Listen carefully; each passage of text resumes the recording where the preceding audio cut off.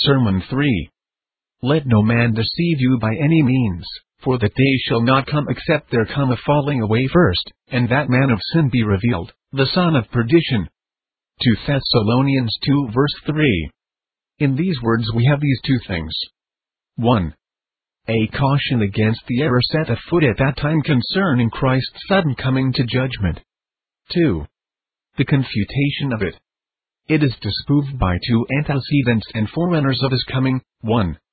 A general apostasy, or a defection of the visible church from the true state of Christianity. 2. The revelation of Antichrist, described here by his names and proper titles, first, that man of sin, and secondly, son of perdition. 1. Let us speak of the general apostasy, that must be before Christ's coming to judgment, except there come a falling away first. Now concerning it, take these propositions. 1. That apostasy is any defection from him to whom we owe and have performed subjection, or a failing from that Lord to whom we owe fealty. I am sure, in religious matters, it imports a defection from our right and proper Lord. Thus the devil is an apostate, because he abode not in his first estate, Jude 6, and the angels which kept not their first estate, but left their own habitation, he hath reserved in everlasting chains, and etc., abode not in the truth, John 8:44, ye are of your father the devil, and the lusts of your father ye will do. He was a murderer from the beginning, and abode not in the truth, that is, forsook his obedience to God, and so became the ringleader of all rebellious creatures. So it is true of our first parents. They were apostates, they did revolt from God and their obedience to Him. Therefore it is said, Romans 5:19, by one man's disobedience many were made sinners. So of their posterity, their apostasy is described by turning back from following the Lord, Zephaniah 1:6, and departing from God, that is, His worship and service, Isaiah 59:13, in transgressing and lying against the Lord, and departing away from our God. Let us then be agreed of this notion of apostasy, which is evident, that it is a falling off from the obedience, which we owe to our rightful Lord. 2. The apostasy mentioned in the text was not civil, the falling away of many kingdoms from the Roman Empire, but an apostasy of the visible church from Him who is Lord of the church. I prove it partly from the persons to whom the apostle wrote, who did not intermingle themselves with state affairs, or were not concerned in the interests of the Roman Empire further than that they lived within the bounds of it, and this apostasy must be understood, as they would conceive of apostasy with respect to the main cause, wherein they were concerned and engaged, which was the profession of Christianity. Partly from the use of the word in the Christian doctrine, falling away there is certainly falling away from the faith and purity of the gospel, Luke 8:13, which for a while believe, and in time of temptation fall away. And partly because to them it was expressly foretold that here is a Greek word written, some shall fall away or depart from the faith, 1 Timothy 4:1. Lastly, because those who are most concerned to maintain the notion of the civil apostasy from the Roman Empire are most notorious in this defection. It is true the Roman Empire lost Asia and the places adjacent by the invasion of Eastern nations, but it was thrust out of Rome by the rebellion of its subjects, and chiefly by the influence of the Pope there, as histories manifest. So that this interpretation will not help them a jot, but hurt them not a little. So that here is a defection from our proper Lord, and a spiritual defection, not a civil. 3. The proper Lord of the Christian Church is Jesus Christ, who hath purchased it with His blood, and died, and rose again, and revived, that He might be Lord of dead and living, Romans 14:9, and again, Ephesians 5:23, Christ is the head of the church, and the Saviour of the body. He that says and recovereth the church out of the general apostasy of mankind, and restoreth them to their due obedience and proper happiness, he only is fit to be head of the church, and this only is Christ. We expect no opposition here. 4. The apostasy from the Lord will be determined chiefly by these two things: 1. By undermining His authority; 2. Or destroying the interests of His kingdom. By these two we may understand the falling away, which is to come first. 1. By undermining His authority. Certainly his authority is undermined, when others presume to usurp his place without his leave. Therefore, to superinduce a universal head of the visible church, which Christ never appointed, is manifestly to usurp his authority, though the party so intruding should pretend to hold his sovereignty from Christ, and under him. Yet this is treason against Christ, for here is an authority set up without, and therefore against, his consent. Put the case in the temporal kingdom, and the thing will be clear. And thus the Pope is the usurping head of a rebellion against Christ. Where did Christ institute him to take this office?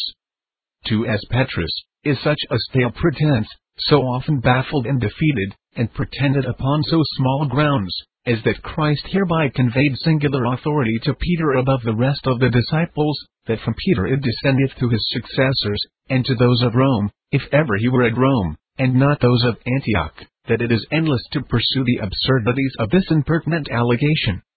The argument holdeth the more strongly when the Pope condemneth all the churches, that will not be his subjects, how holy, good, and obedient to the laws of Christ soever they be.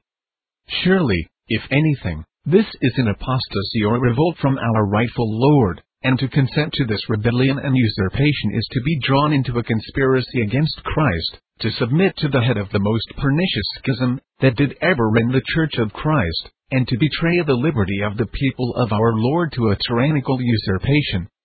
2. Or corrupting and destroying the interests of his kingdom.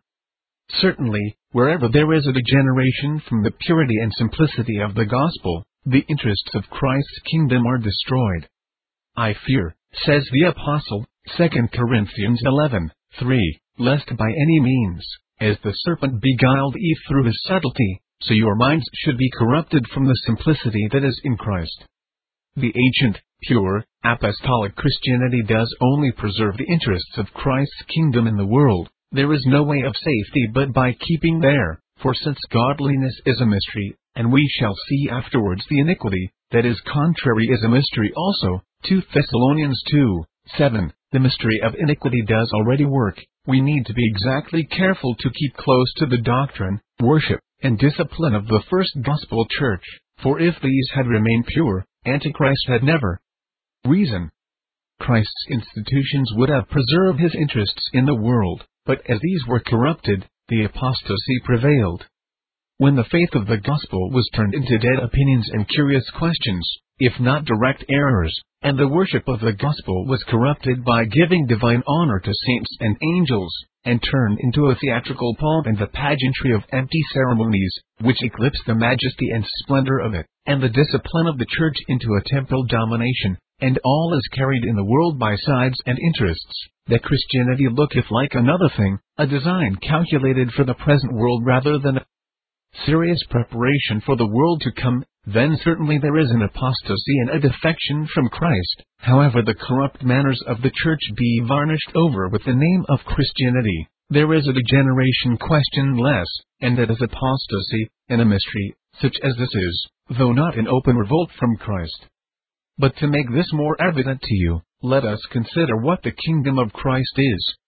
The gospel kingdom is a kingdom of light, life, and love. Opposite to light is ignorance and error, to life, a religion that consists of shows, dead rites, and empty ceremonies, to love, and charitableness, malice, and especially hatred of the power of godliness. Now where these prevail eminently, there is an opposite kingdom set up to the kingdom of Christ, certainly a falling off from his kingdom, that is to say, where, in opposition to light, error is taught, and ignorance is counted the mother of devotion, and people are restrained from the means of knowledge, as if the height of Christian faith and obedience did consist in an implicit believing what the church believes, and where, instead of life, men place their whole religion in superficial rites and ceremonies, and some trifling acts of seeming devotion and exterior mortifications, and instead of love to God and souls, all things are sacrificed to private ambition, enforcing consciences with the highest penalties and persecutions, to submit to their corruptions. There is a manifest subversion of the interests of Christ's kingdom. In short, God's witnesses were slain in that city, which spiritually is called Sodom and Egypt, and where our Lord was crucified. Revelation 11:8. That city, which answereth to Sodom for impurity, to Egypt for idolatry, and to Jerusalem for persecution of the saints. There may you find the great apostasy. 5. This apostasy from our Lord's authority and the interests of his kingdom is some notable and discernible apostasy, and the head patron thereof is Antichrist. The defection is not of one, or a few, or many in divers churches. There have always been backsliders from the faith. 1 John 2:19. They went out from us, but they were not of us, and the spirit of Antichrist wrought in the apostles' days. 1 John 2:18. As you have heard that Antichrist shall come, even now there are many antichrists. And again, 1 John 4:3, we are told of the spirit of Antichrist, and this is that spirit of Antichrist, whereof you have heard that it should come, and even now already is it in the world, then described to be afterwards. Verse 5, a worldly spirit. They are of the world, and speak of the world, and the world hears them. Though they profess Christianity, carnal, worldly hypocrites, which never conquered the fleshly mind and interest, have the spirit of Antichrist. These obscure the light, and obstruct the life and love of the gospel, they that wholly affect a life of pomp and ease in the church. Now, this hath always been in all the ages. The false Christians forget their hopes are built upon a crucified Christ, and are to be derived to them from a glorified Christ in the other world, crucified in this world and glorified in the next, which indeed are the two considerations that keep Christianity pure and lively, that all was purchased by a crucified Christ, and all is dispensed by a glorified Christ, and I wish you would oftener think of it. But the great apostasy is eminently found in some external visible church, where these corruptions are generally received and defended. For the head of that church is Antichrist, where doctrine is corrupted, and the worship mingled with idolatry, and the government a usurpation, and bent against the holy seed, that desire to worship God in spirit and in truth. There is this manifest revolt from and rebellion against God and Christ, though they push with the horns of the Lamb. That the Papists are a corrupt sect of Christians is beyond dispute to any that will try their religion by the Scriptures, and that they are far more corrupt than the Protestants or Reformed churches, will also soon appear by the comparison, or a view of both churches. But whether they are so corrupt as to become the seat of Antichrist, is the matter under debate. Therefore, let anyone consider where the eminent apostasy is to be found. Who are they that invade Christ as authority by setting up a universal head over all Christians? Who are they that establish the doctrine of demons, or revive the worship of a middle sort of powers between God and mortal men? 1 Timothy 4:1. Who through hypocrisy invent so many lies to maintain it, and when Christians should keep themselves from idols. 1 John 5:21. Yet, in defiance of this, worship angels and other creatures. Colossians 2:18. Let no man beguile you of your reward, in a voluntary humility, and worshipping of angels, and etc., and erect the images of saints, commanding and compelling men to adore them, and pray to them?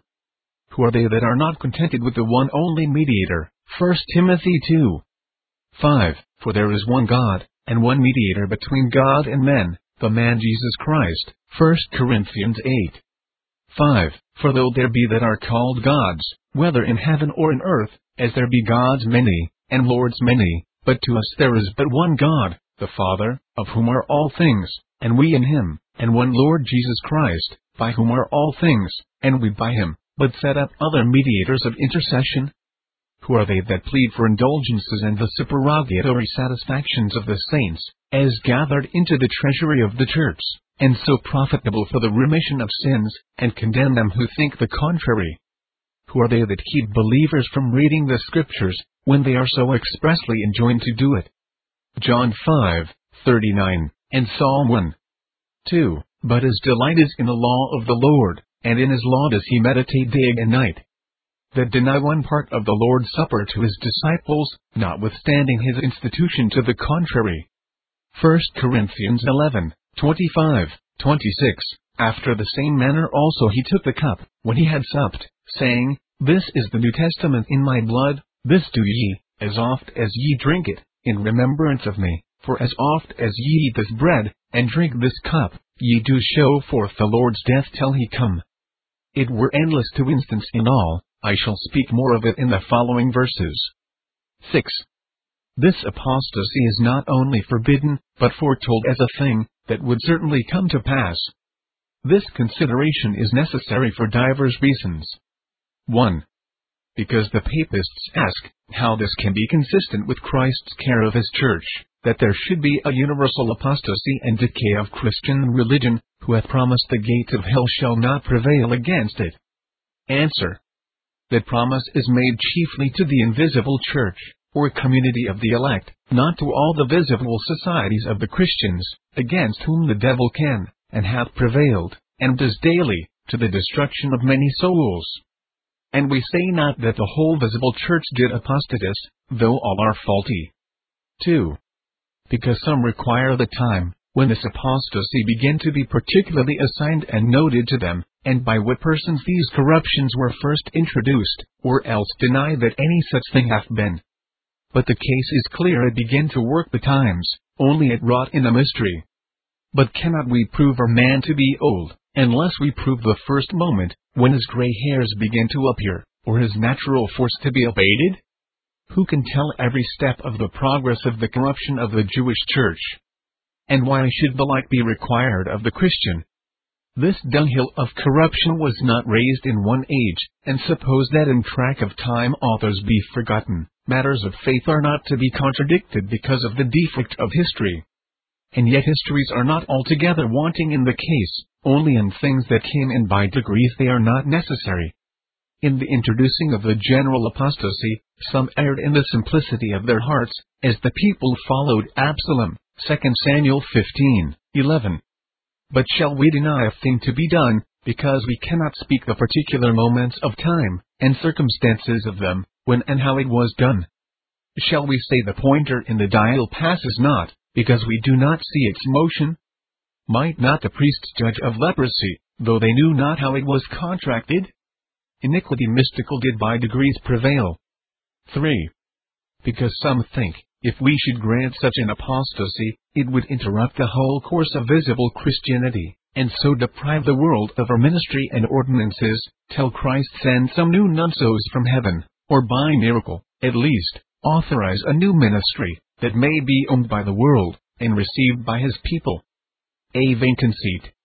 For though this apostasy is foretold that it should come to pass, yet it is also foretold that Christ will be with the apostles and their successors to the end of the world, Matthew 28:20, and prayed for all them that should believe in him through their word, John 17:20. And though the church was corrupted by degrees, yet all this while it ceased not to be a church, nor the officers thereof to be Christ's ministers.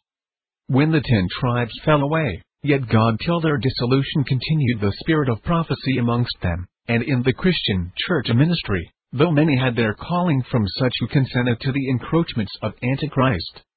God had not so wholly cast off his people, but that there was a ministry and ordinances, their ministry was a true ministry, and the baptism a true baptism, to be owned in foro externo, for these things remain whilst anything of Christianity remains.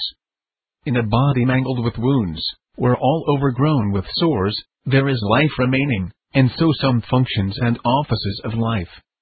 God called idolatrous Israel his people, and was not angry with them for circumcising their children, but for offering them to Moloch, Ezekiel 16:20-21. But of this in the next verse, where Antichrist is said to sit in the church of God.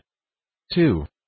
The revelation of Antichrist and that man of sin shall be revealed, the son of perdition, where 2 things are notable: 1. His rise and appearing; 2. The names and titles given to him. 1.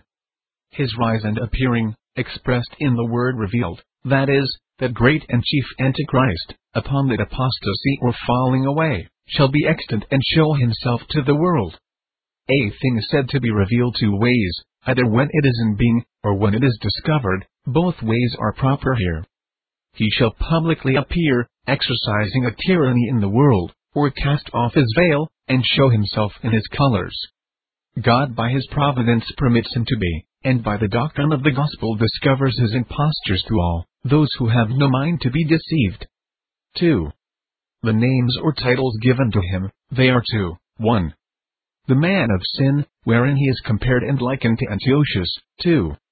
The son of perdition, wherein he is compared and likened to Judas. 1.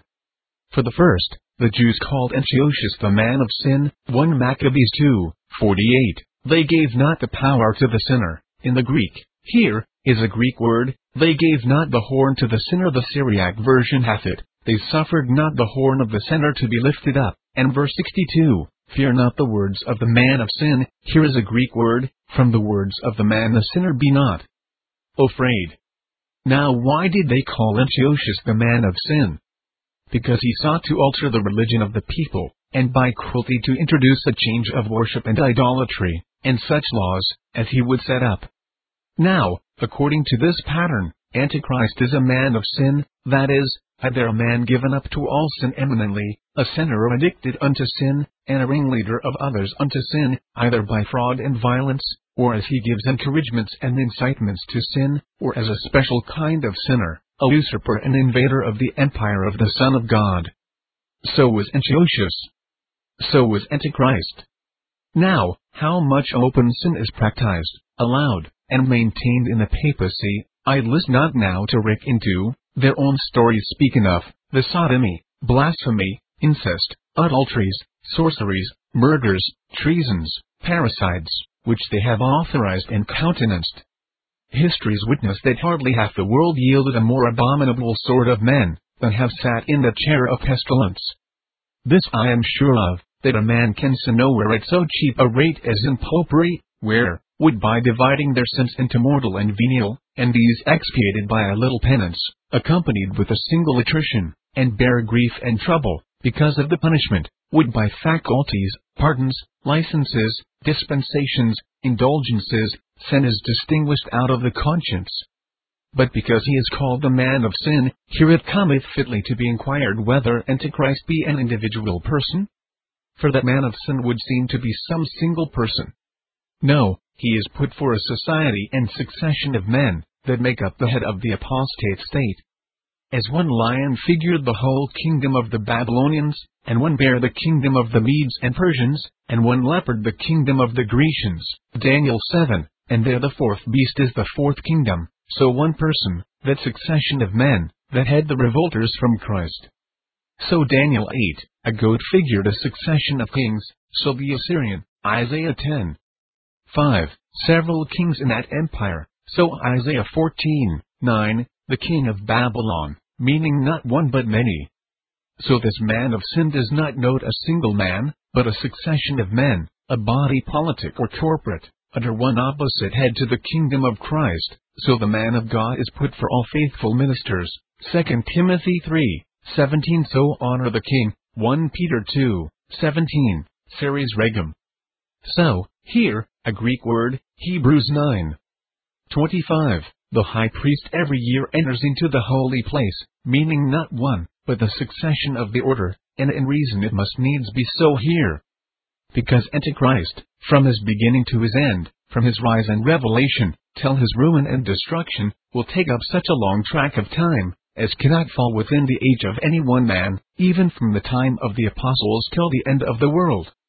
Antichrist is the head of the apostasy, for here the apostasy and the revelation of the man of sin are conjunct. Now the mysterious apostasy could not be perfected in a short time. 2.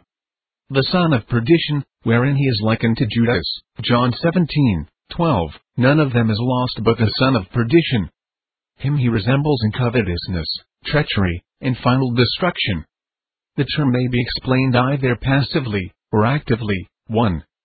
Passively, as one condemned to everlasting destruction, as the son of death, is one condemned to die. 2 Samuel 12:5. He shall be a son of death, we translate it, he shall surely die. So children of wrath, Ephesians 2:3. So here, son of perdition. 2. Actively, bringing destruction upon himself and others, one that shall destroy others, and so he is called Abaddon, and Apollyon, Revelation 9:11, and is opposite to Christ, who is the author of salvation, Hebrews 5:9, but Antichrist of destruction. And let us see the parallel between him and Judas, for the person is a type, as well as the name hath a significance. Antichrist then is like Judas, in profession, a disciple of Christ, in office, a governor of the church, but in practice, a traitor. As they said of the blind man, John 9:9, some said this is he, others, he is very like him. The Pope boasts that his seat is apostolical, his chair is Peter's chair, and that he is the successor of the apostle. Granted, but there is an error of the person, not of Peter, but of Judas. Let us see the parallel. 1. Judas was not a stranger, but a pretended friend and apostle. Acts 1:17. He was numbered with us, and obtained part of this ministry. Turks and infidels are enemies to Christ, but Antichrist seeks to undermine him, under a pretense of friendship. Here, a Greek word, is one in show for, and in effect against Christ, and the beast in the Revelation is said to push with the horns of the Lamb, Revelation 13:11. If you are a professed enemy, what mystery was there in it? But mystery was written upon the woman's forehead, Revelation 17:5, and here, verse 7, the mystery of iniquity. It is wisdom to discern the false prophet, Revelation 13:18, but there needs no great wisdom to discover an opened and professed adversary. 2. He sold Christ for a small matter. Omnia Rambilia, pardons, indulgences, freedom from purgatory, all to be bought with money, and it is a small matter, considering the things put to sale, the pardon of sins, the souls of men redeemed with Christ's precious blood. The anti-Christian state maketh the market of religion, truth is made to yield to interest and profit. 3. Judas betrayed Christ with a kiss, under pretense of honoring him, Luke 22:48. Jesus said unto him, Judas, betrayest thou the Son of Man with a kiss? Antichrist is the true adversary of Christ, though he pretend to adore him, as those that murdered the present prophets would by all means beautify the tombs of the prophets deceased, and bear respect to their memories, Matthew 23:30. He pretends to be his servant, yea, a servant of servants, but is really his enemy. The apostle tells us of some that were enemies to the cross of Christ, Philippians 3:18. Who to apparent such friends to the cross, as the rabble of nominal Christians. But they are opposers of his spiritual kingdom, the virtue and power of the cross. You have crucifixes everywhere, painted, carved, gilded. They are ready to worship the cross with a holy worship. They set it in their temples, altars, wear it in their bosoms, and wherever they meet it show it reverence, adorn it with gold, silver, and precious stones. Their popes and prelates have it carried before them, and are not these friends of the cross?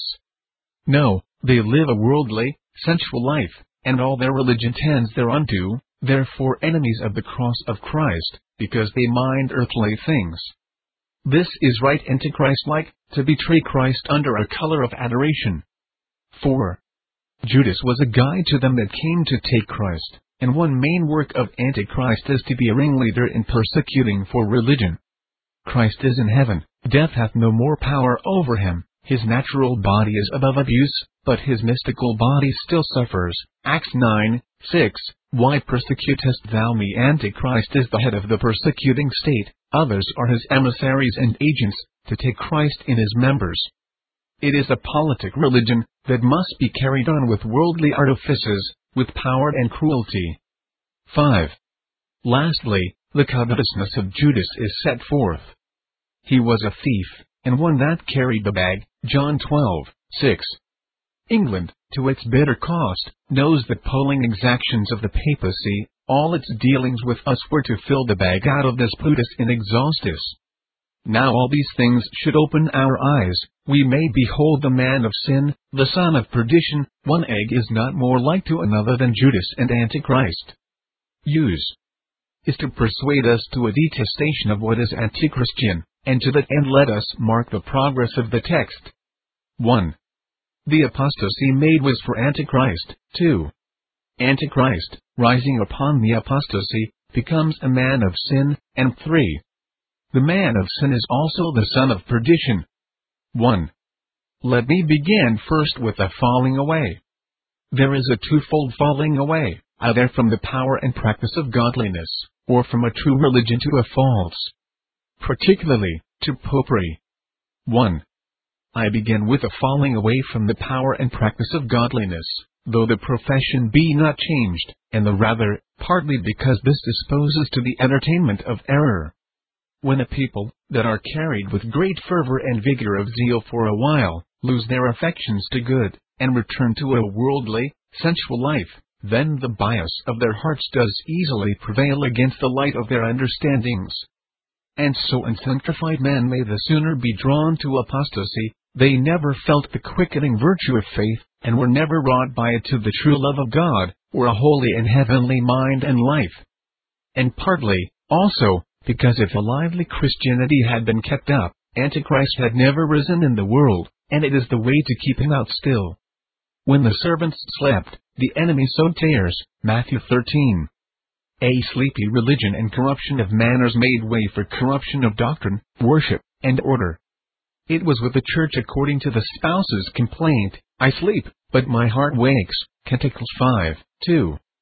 Some care there was, but much drowsiness and deadness in religion, and that produced the great apostasy. Partly too, because there is such a compliance between the nature of anti-Christianism and the temper of a carnal heart, for superstition and profaneness grow both upon the same root. A loathness to displease the flesh, the sensual nature of man, is such, that it is loath to be crossed, and that breeds profaneness. For wherefore do men engulf themselves in all manner of sensualities, but because they are loath to deny their natural appetites and desires, and row against the stream of flesh and blood, but well walk in the way of their own heart, and in the sight of their own eyes? Ecclesiastes 11:9. Again, if nature be to be crossed, it is only a little, it shall only be in some external actions, and observances, and dead rudiments, which never kill our lusts, nor promote the divine life. And this pleasing superstition shall make up a religion, which is a fit pillow for a carnal heart to sleep upon. Popery is the easiest religion for the flesh, that can be found out, for it never bites nor disturbs their lusts. The duties of it are like the Pharisees' fasting, which our Lord compares to old wine, Matthew 9:17, fit for old, dried-skin bottles. Well, take heed of falling away from a lively godliness. No man enters seriously upon religion but with some tasting or rejoicing. Hebrews 6. Now as this decays, we fall off. The heavenly life is obstructed, if not choked and quite lost. Now, to prevent this, observe two things: 1. Your coldness in duties, 2. Your boldness in sinning. 1. Coldness in duties, when the will and affections grow more remiss, and the worship of God, which keeps up the remembrance of Him, is either omitted or performed perfunctorily, and in a careless and stupid manner. Jeremiah 2:32. My people have forgotten me days without number. Job 27:10. Will he always call upon God? Will he delight himself in the Almighty? God charges Israel with growing weary of Him, and it began in not calling upon Him. Isaiah 43:22.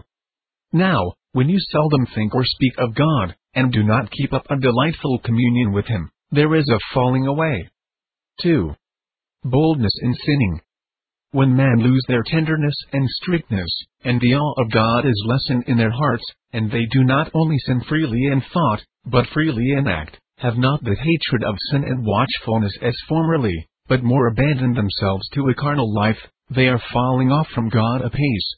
2 Peter 2:20. For if after they have escaped the pollutions of the world through the knowledge of the Lord and Savior Jesus Christ, they are again entangled therein, and overcome, the latter end is worse with them than the beginning. At first the heart checked you for sin, but you did not kindly come off, were not troubled about it, hoped God would pardon it. And then you are bold to venture again, and so by degrees are entangled in the sensual and worldly life. Now consider the causes of it. 1. Want of faith in God, Hebrews 3:12. Take heed, brethren, lest there be in any of you an evil heart of unbelief, in departing from the living God. You have not a sound belief of His being in presence. 2. Want of love to God, Revelation 2:4-5. Nevertheless I have somewhat against thee, because thou hast left thy first love. Remember, therefore, from whence thou art fallen, and repent, and do thy first works, or else I will come unto thee quickly, and will remove thy candlestick out of its place, except thou repent. Your hearts decline from that love you had to him and his ways, and then your work is intermitted. 3. Want of a due sense of the world to come. Hebrews 10:39. But we are not of them who draw back to perdition, but of them that believe, to the saving of the soul. 4. The love of the present world. 2 Timothy 4:10. For Demas hath forsaken me, having loved this present world. The more that is valued, the more your hearts are taken off from things to come, and the care about them. You have too great a liking, either to the profits of the world. 1 Timothy 6:10. The love of money is the root of all evil, which while some have coveted after, they have erred from the faith, or else the pleasures of the world. 2 Timothy 3:4. Lovers of pleasure more than lovers of God. As the inclination of the heart grows stronger to sensual pleasures, your thoughts of God are less serious and pleasing to you. Now look to these things, lest you grow quite weary of God and the holy life, which once you had an affection unto. 2. From a true religion to a false, which may be done 2 ways, 1. Out of corruption of mind, 2. Out of vile affection. 1. Out of weakness of mind, as those do that were never well grounded in the truth. Ephesians 4:14. That we henceforth be no more children, tossed to and fro, and carried about with every wind of doctrine, by the sleight of men, and cunning craftiness, whereby they lie in wait to deceive. 2 Peter 3:16. In which are some things hard to be understood, which they that are unlearned and unstable, wrest, as they do also the other scriptures, unto their own destruction. Therefore we need to be established, but the forsaking of the truth we were bred in usually cometh from some falseness of heart. Some errors are so contrary to the new nature, that they discern them by the unction. 1 John 2:20. But ye have an unction from the Holy One, and ye know all things. 2. Out of vile affection, when they forsake the truth for the advantages of a fleshly, worldly life, some places to be gotten by it, and etc. And as the whore of Babylon hath a golden cup, riches, and preferments, wherewith it invites its proselytes. Now these are worse than the former, for they sell the birthright. Hebrews 12:16. Lest there be any fornicator, or profane person, as Esau, who for one morsel of meat sold his birthright. O Christians, take heed to yourselves. Apostasy brought Antichrist into the church. Let it not jure post dominio, bring him back again into the land, or into your hearts. 2. The next step is the man of sin. As the first apostasy of Adam and Eve brought sin into the world, so this great apostasy brought in a deluge of sin into the church, and defiled the holy society, which Christ had gathered out of the world. Idolatry is often called adultery or fornication. Spiritual uncleanness disposes to bodily, and bodily to spiritual. Usually a corrupt state of religion and corrupt manners go together, otherwise the dance and a fiddle would not suit. The world cannot lie quiet in a course of sin, if there be not some libertine, atheistical doctrine, and carnal worship to countenance it. Revelation 11:10. And they that dwell upon the earth shall rejoice over them, and make merry, and shall send gifts one to another, because these 2 prophets tormented them that dwelt on the earth. 3. The man of sin is also the son of perdition. 1. Actively. False religions strangely afferrate the mind. Jude 11. These go in the way of Cain, and Hosea 5:2. Revolters are profound to make slaughter. Men think neither cruelty, nor dishonesty unlawful, which serves to promote the interests of their sect, and lose all charity to those that are not of their way. 2. Passively, shall be destroyed. Sometimes grievous judgments come in this world for the corruptions of religion, but in the world to come, dreadful is the end of apostates. 2 Peter 2:20-21. For if after they have escaped the pollutions of the world through the knowledge of the Lord and Savior Jesus Christ, they are again entangled therein and overcome, the latter end is worse with them than the beginning. For it had been better for them not to have known the way of righteousness, than after they had known it, to turn from the holy commandment delivered unto them. This Reformation audio track is a production of Still Waters Revival Books. You are welcome to make copies and give them to those in need. SWRB makes thousands of classic Reformation resources available, free and for sale, in audio, video, and printed formats. It is likely that the sermon or book that you just listened to is also available on cassette or video, or as a printed book or booklet. Our many free resources, as well as our complete mail-order catalog, containing thousands of classic and contemporary Puritan and Reformed books, tapes, and videos at great discounts, is on the web at www.swrb.com. We can also be reached by email at swrb@swrb.com, by phone at 780-450-3730, by fax at 780-468-1096, or by mail at 4710-37A Avenue, Edmonton, that's Edmonton, Alberta, abbreviated capital A, capital B, Canada, T6L3T5. You may also request a free printed catalog. And remember that John Calvin, in defending the Reformation's regulative principle of worship, or what is sometimes called the scriptural law of worship, commenting on the words of God, "Which I commanded them not, neither came into my heart," from his commentary on Jeremiah 7:31, writes, "God here cuts off from men every occasion for making evasions, since he condemns by this one phrase, 'I have not commanded them,' whatever the Jews devised. There is then no other argument needed to condemn superstitions than that they are not commanded by God. For when men allow themselves to worship God according to their own fancies, and attend not to his commands, they pervert true religion. And if this principle was adopted by the Papists, all those fictitious modes of worship in which they absurdly exercise themselves would fall to the ground. It is indeed a horrible thing for the Papists to seek to discharge their duties towards God by performing their own superstitions. There is an immense number of them, as it is well known, and as it manifestly appears. Were they to admit this principle, that we cannot rightly worship God except by obeying his word, they would be delivered from their deep abyss of error. The prophet's words, then, are very important, when he says that God had commanded no such thing, and that it never came to his mind, as though he had said that men assume too much wisdom when they devise what he never required, nay, what he never knew.